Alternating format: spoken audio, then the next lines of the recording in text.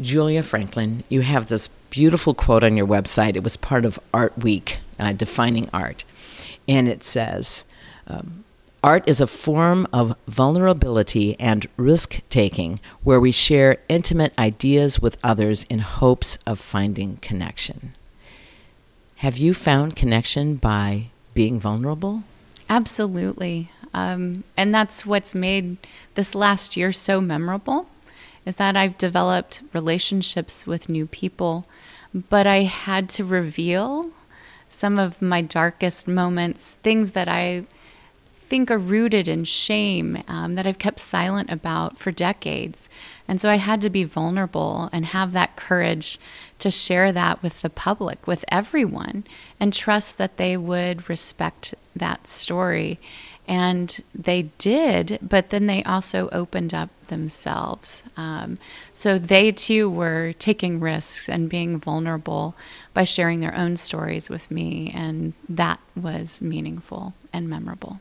And that story is the very hard story about losing your father to suicide at age 16. Yes, yes. And that is, suicide is something seen in our community as something we don't understand.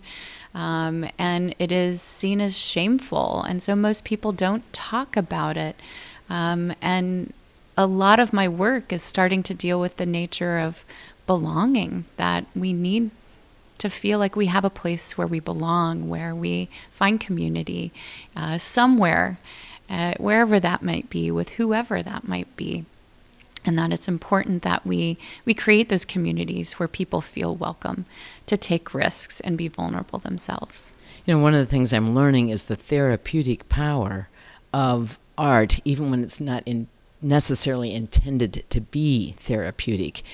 You're discovering that, I think. Definitely. By sharing those most private moments in a very public setting, took a lot of guts and courage, but in a way, those were the things that were holding me back. And now that I've put those out there, it's helped me understand who I am and helped me understand the story I'm telling about my own self and my own life, and that there's courage there. Thank you, Julia. Thank you.